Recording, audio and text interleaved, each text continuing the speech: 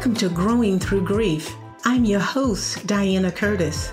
Growing Through Grief is a weekly sprinkle of education and inspiration to help you take action that leads to personal freedom and greatness. I share powerful conversations with grief experts, spiritual advisors, and other courageous souls in this transformational podcast. I believe with the right support and the power of community, you can eliminate unnecessary, prolonged grief. I'm here to teach you how to normalize, recognize, and use grief as a growth tool. I've been a champion for growth for decades since the loss of my mother. Together, we are growing. I'll give you weekly tips and small steps that will move the needle forward so that you are experiencing a healthy inner relationship with yourself. Let's get started. Hello, I'm Diana Curtis, and welcome to the Growing Through Grief podcast.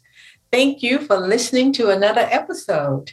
It is my intention to do something, to say something, or to touch some part of you that will help you feel better immediately. Now, I have back with me the therapist, and as you know, I'm the specialist, Dr. Sean. Let me say this. If you missed part one of the conversation that we had the week before, then you want to go back and watch that before you listen to this. But don't miss part one because we shared a lot of good information, insight, tools, tips to help you better your life. So Dr. Sean is back with me, and I'm going to do another introduction of her. She is, as I said before, a mother, a wife, an author, an educator, a coach, a counselor, and she is a mental health advocate. Welcome back, Dr. Sean. Thank you. Thank you for having me. Yes, we had such a great conversation the first time. I just want to tell the listeners, go back and listen to that for sure. So I know you're in for a treat today. Yes, and we have asked that individuals send some questions in, and Dr. Sean agreed to come back on with me, and we're going to answer some of those questions for you. And again, if you don't get your questions answered during this episode, you can always send them to me at diana@coachingtotheheart.org. And because Dr. Sean has agreed to come back on from time to time. So if you have any questions of me, of her, send them directly to me, and we will make sure your question get answered on a future episode. So, Dr. Sean, we didn't have time to talk about your sweet spot, your niche, the thing that makes you wake up every morning, that makes your heart say pity pat, right? And that is your work around mother-daughter relationships. And when I heard you talk about that type of work, oh my goodness, I'm sure my posture got stronger and I just raised up in the chair because that has been my life story. I think that I became a grief counselor, grief specialist, because I lost my mother at the age of 3. So that mother-daughter dynamic was missing for me. And I'm so interested in hearing, I know my story, I know my testimony, I know my pain around not having a same-sex role model in my life from the age of 3 on. And it showed up in my life in so many ways. But I would also like to hear from you what it looks like, your experience with it, what it looks like for a woman whose mother is still alive, but emotionally unavailable. So whatever you would like to share with the listeners about that mother-daughter dynamics. Yes. The mother-daughter dynamic to me is an interesting dynamic because to me, I call it the shift maker. And I say the shift maker because the mother in general is the one who raises the children. And as you mentioned, a lot of times with the same sex parent, that is the one that we are looking to or for modeling. So there's something that naturally happens with children, with the parents. There is also something that naturally happens with children and a parent, where you're looking for that nurturing. Children come into the world needing it. And so when you have a parent who is absent, specifically the mother, the child can experience what's called failure to thrive. That's kind of there is a scientific name for it, but it's failure to thrive. And what we do know is that you can begin to see failure to thrive as early as 1 year old.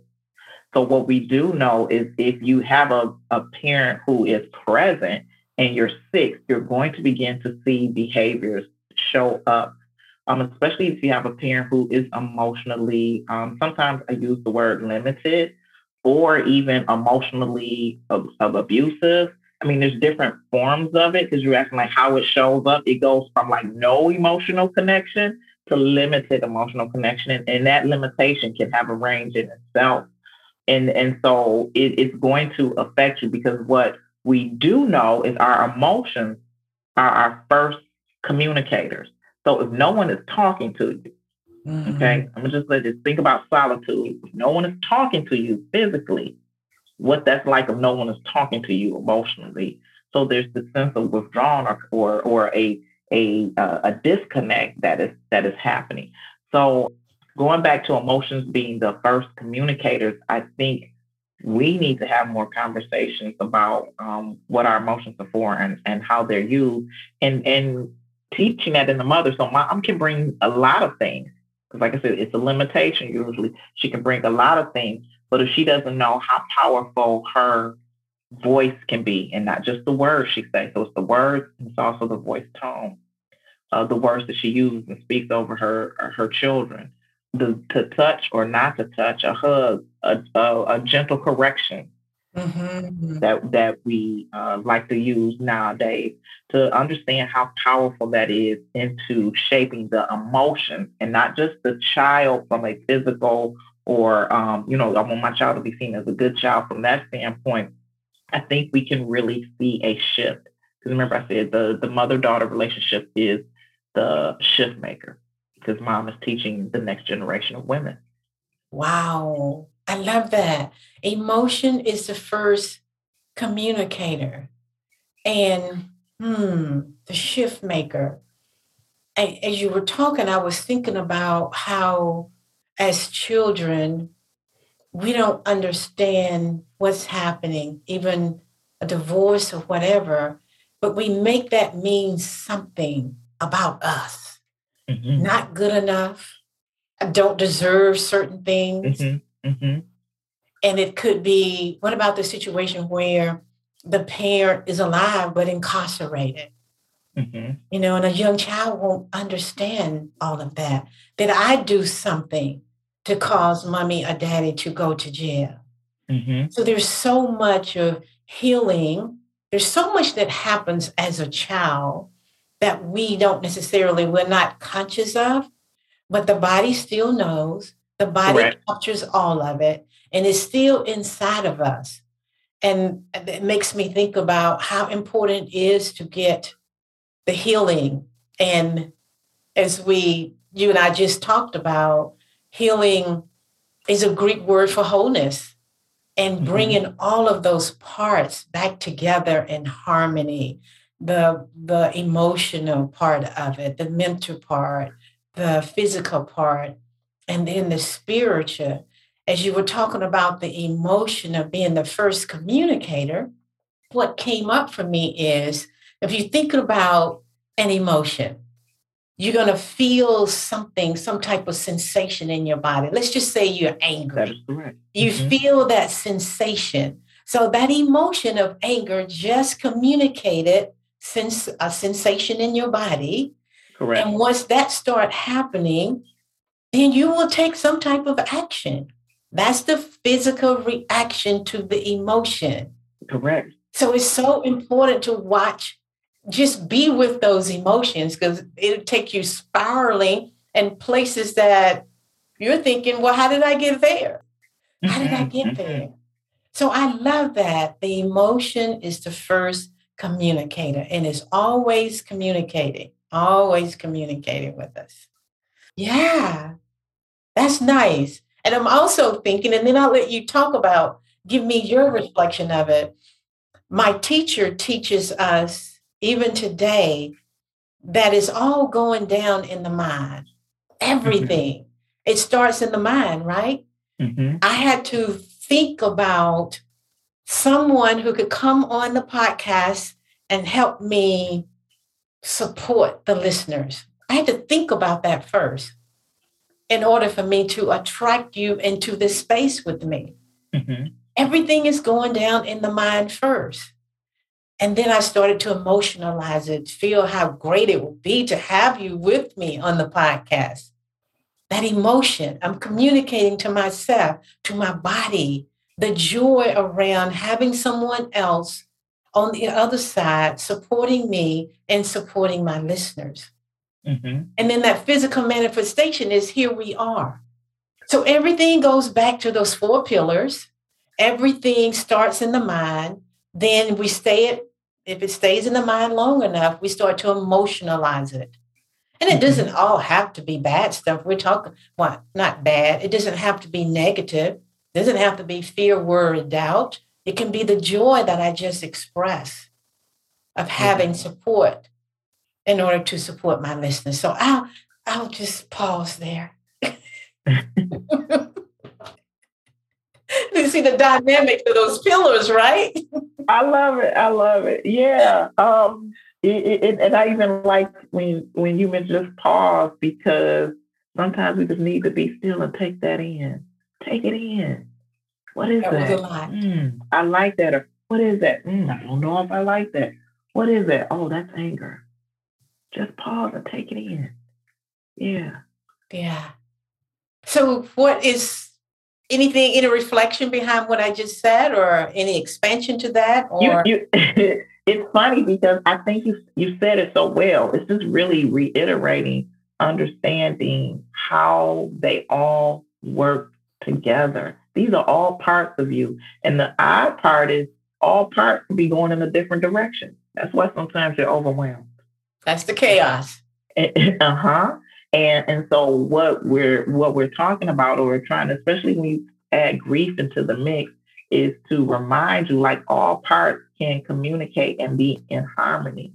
We just have to be willing to stand in it. Yeah. You know? In the part 1, you talked a little about your tagline, your phrase, mental health is mental wealth. And what you just said reminded me of, just to tell the listeners, the mindset has to line up with wealth, with abundance, with prosperity, with opulence. It's the financial gain is not coming in if you say, I want this, out of one breath, and in the next breath you're saying, oh, I'm not worthy. Oh, I can't do that. The mindset, mental health is mental wealth. It's all working together. It's all working together. It is not separate. Yeah, I feel like when I thought about that, it's like, if you know, then you fully understand. And when we talked in the last episode, I said mental health is connected to everything. And so when you understand your mindset, when you understand your emotions, when you understand how they affect the physicality, when you understand the need to nurture your spirit, when you understand that, then you are set to have a life full of abundance. And abundance doesn't necessarily mean finances, but it could for some people. Abundance could be just relationships. Abundance, for me right now, I'm in the space of abundance of good memories. Memories that when I said a few minutes ago, just take it in. Good memories where I can just So sometimes that's eating some of my favorite foods. Sometimes it's laughing with my young adult children. And then just getting off the phone and be like, oh, thank you for this moment. Yes. So it came out of understanding those different parts and again, welcoming them, even when it's uncomfortable. And I go back to that because that's the thing that I see people struggle with is the uncomfortable emotion, guilt. The other G. Yeah, but guilt is designed to make us uncomfortable. Yeah. It's supposed to be uncomfortable. Guilt is the emotion that is designed for reflection. And it's so you're supposed to either question yourself or question the perception of the reality. And it doesn't necessarily mean that you're wrong or you did something wrong. It's just I'm supposed to reflect. That's what guilt is for. Okay. But what we have come because it makes us so uncomfortable, we try to fix it or we push it away. And either way, we have not got the lesson. Yes. Okay. So you're supposed to stand in it. Yeah, I have a book on emotion. So I'm glad that we'll be back that kind of tells you the whole purpose of each of the emotions. And emotional literacy, once you begin to make space for them and welcome them, understand their purpose, they're no longer so scary. So even grief, yeah, it's uncomfortable. It's supposed to be. It's telling you how much you love whatever it is you love. Yeah. See it as a curious gift. Just get curious about it. It's a gift. Yeah. And we talked about this in the last episode. That's why you got to go back and listen to the last one, the importance of having someone there with you when you're going through these things. Just doesn't support, direct, guide, lean on, whatever it is you need. What you need. There was an exercise that I do very often with the people I work with, and it involves that silence you talked about. And I'm just asking the question, what do you need? I add nothing else to this conversation. What do you need? People just need time to reflect on what they need and be with that. Yeah. And the word guilt, the other G, guilt implies malice intent. Did you do it on purpose? Were you being spiteful or malice? Right. Most cases were not.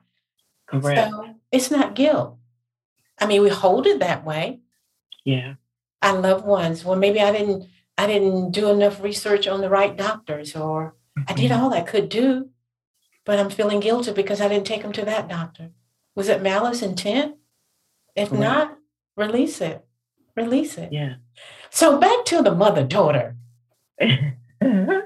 What else? How do you support clients with that challenge? First is to recognize it's the relationship that has flaws. Okay, we're just gonna sit right there in that. Yeah. And so most of the time we all come from a mother, but realizing that, that she is not perfect, that she is a woman in herself who has her own struggles. And for the mothers, the load of trying to be the best example that we can be, or the best role model we can be, and realizing sometimes we need direction and support, someone to lean on, and all of those things. So the first part of that is, letting people know that is the relationship that has flaws. And sometimes people struggle to talk about the shortcomings, the limitations of it, because we hold mother in high regard, as we should. And that's why I tell people, this is for you to speak your truth. This is not for you you can't heal if you can't see it.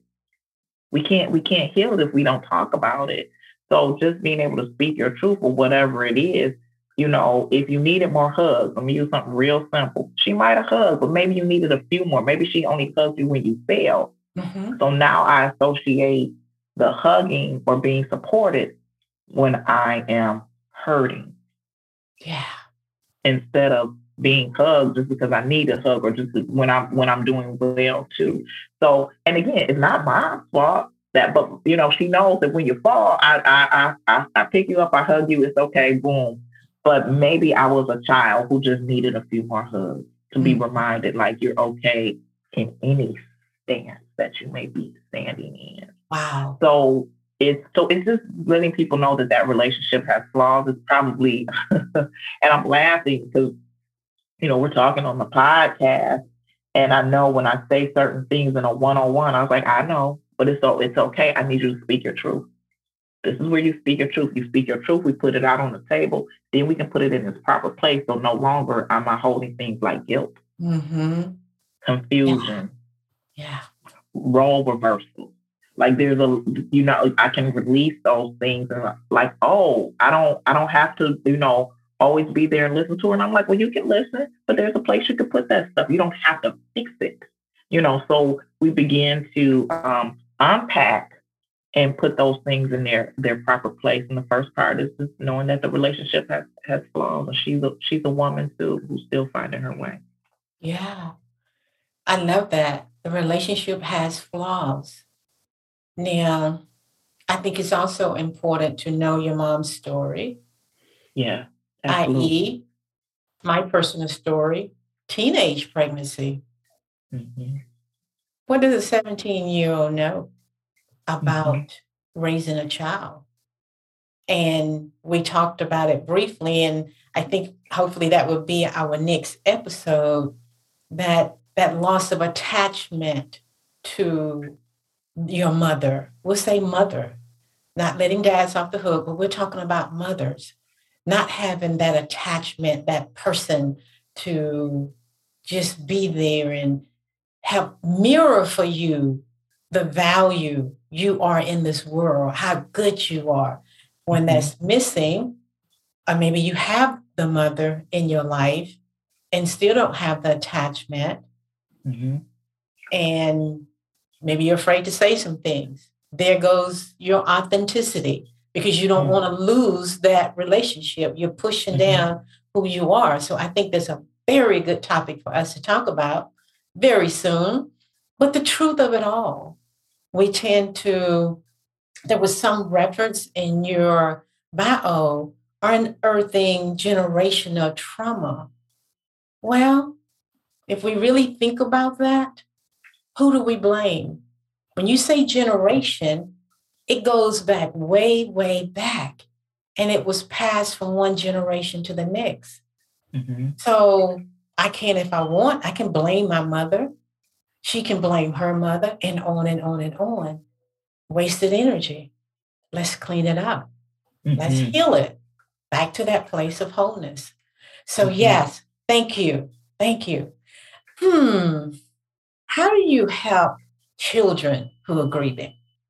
One of the things that I feel is important when you're talking about children who are grieving is, one, to recognize that children do grieve. And it comes in a variety of ways. One of the biggest things that I do is listen to a child. When you think about children, they're often being told what to do. School, home, outside, even if they're doing video games, you're being told what to do. And so I start by listening to them, going back to creating that safe environment.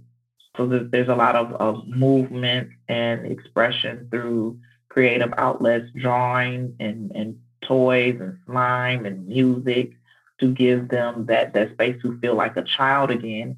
And then usually after that, we can get into some of the other things that they may be holding on to, that they can be grieving about.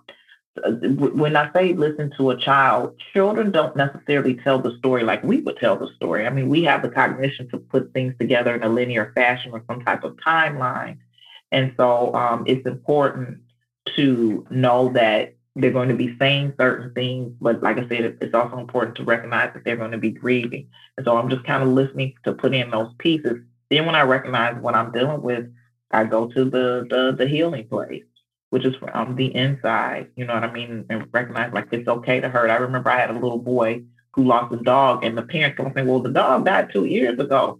But obviously we really doesn't, dog was hit by a car. So he saw it.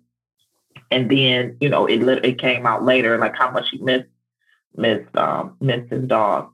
And I'm like, but we don't know what that did to him on the inside. Like, whether it's heartbroken or I lost a friend or I don't understand what's happening or not even understanding what death means because he was like 5 at the time. He was under 5, so maybe even 3, but he was 5. I think he was 5 at the time. But to explain that to them. So, just kind of going back to answer your question, the first thing is like listen and to recognize that, that children do grieve. And so what am I looking for that's out of order to recognize like something's happening with my child? I don't know what it is, but something's happening because it doesn't necessarily have to be a loss of a loved one. Did you move away? I have kids, military kids that I have been working with for a while, just moving, from time to time. I have to have friends all over again, being a new kid in school. That's a lot. Yeah. That's a lot. So just being able to recognize that my child may be going through something. Divorce, we talked about divorce earlier, that my child may be going through something. And then where I come in is, like I said, it's just listening, letting them know, like, I hear you. Here, you can say whatever you want. This is, this is your safe space. Yeah. I call it compassionate listening.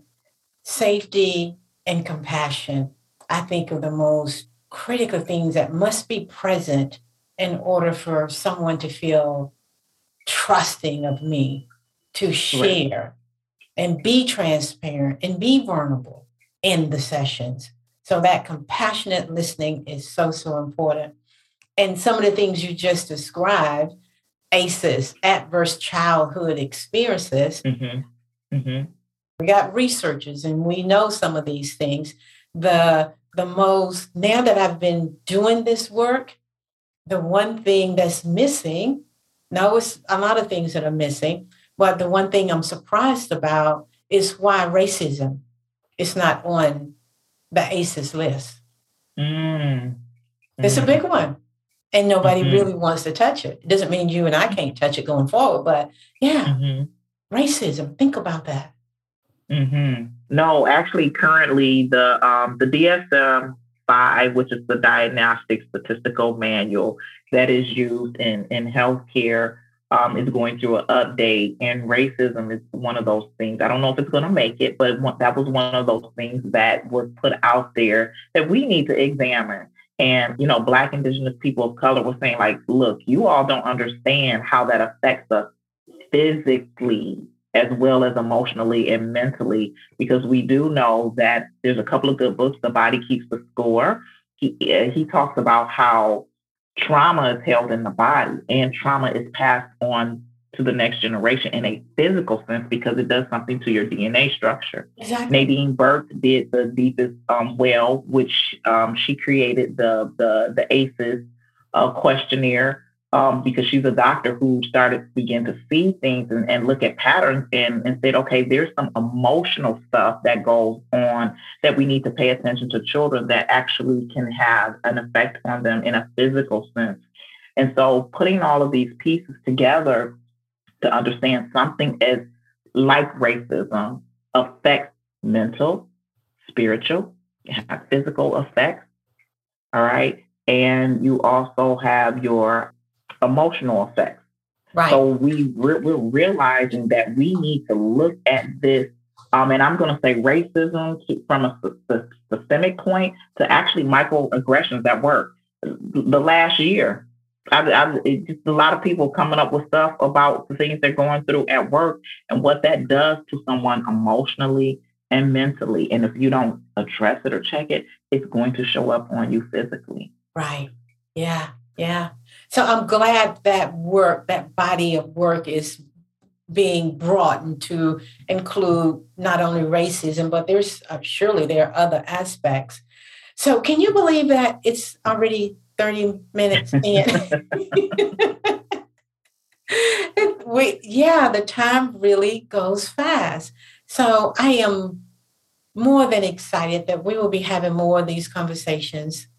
And I think that attachment element or the lack of attachment that we have growing up with our parents, and this is no judging of our parents, absolutely none whatsoever, but it's our reality. It's our reality and how it shows up in our adult life and our inability to be authentic because Right. it's not safe to really share what you need to share. You think you're going to lose that person or lose that relationship. So I'm hopeful that we can tackle that subject with the therapist and the specialist going forward and very, very soon. So I ask you, as I asked the last episode, is there one takeaway that you would like to share with the audience? Anything about that meditation CD or anything?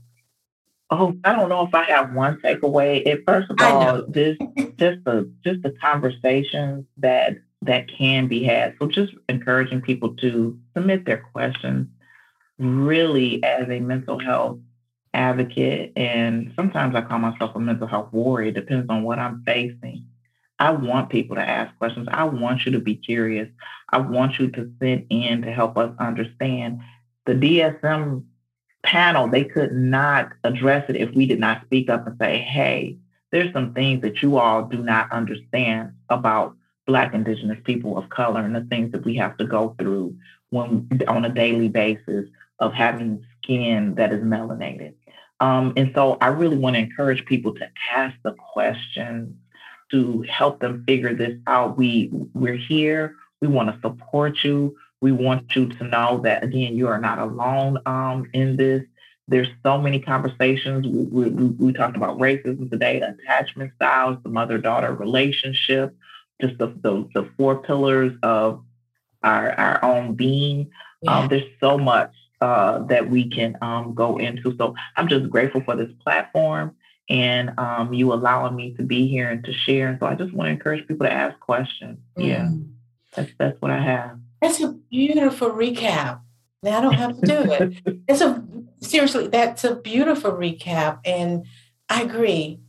I love that we are talking about BIPOC these days a little bit more than we have in the past. I have the book, The Body Keeps Score. I love it. I love it. There's some things that we have forgotten about at the conscious level, but subconsciously, the body knows. The body knows. It could have happened day one, or even before, even while you were in your mother's womb. The body knows. So there we have it, another episode. And I too am very thankful for you. I am looking forward to doing other episodes, Ask the Specialist and Ask the Therapist, and just give our audience, give our listeners lots of valuable information. So there you have it. I thank you for listening. Remember, as I always say, there are no failures. It's only a period for growth. These are growth periods. You're not failing at anything. It's an opportunity to grow. So thank you for listening to Growing Through Grief with Diana Curtis and Dr. Sean. And don't forget to join me next week for another episode. Thank you. Thank you for listening to this week's episode of Growing Through Grief and being part of this loving community of women. If you enjoyed what you heard, please share and spread the word. Let's help all women become richer and more nourished in their heart so that they're able to just keep on rising. And if you haven't already, subscribe, rate, and review the show on your favorite podcast player. If you have any questions, comments, or topic ideas, or you would like to be a guest on my show, you can reach me directly at coachingtotheheart.org. Thanks for listening, and I'll see you on the next episode. In the meantime, keep on growing.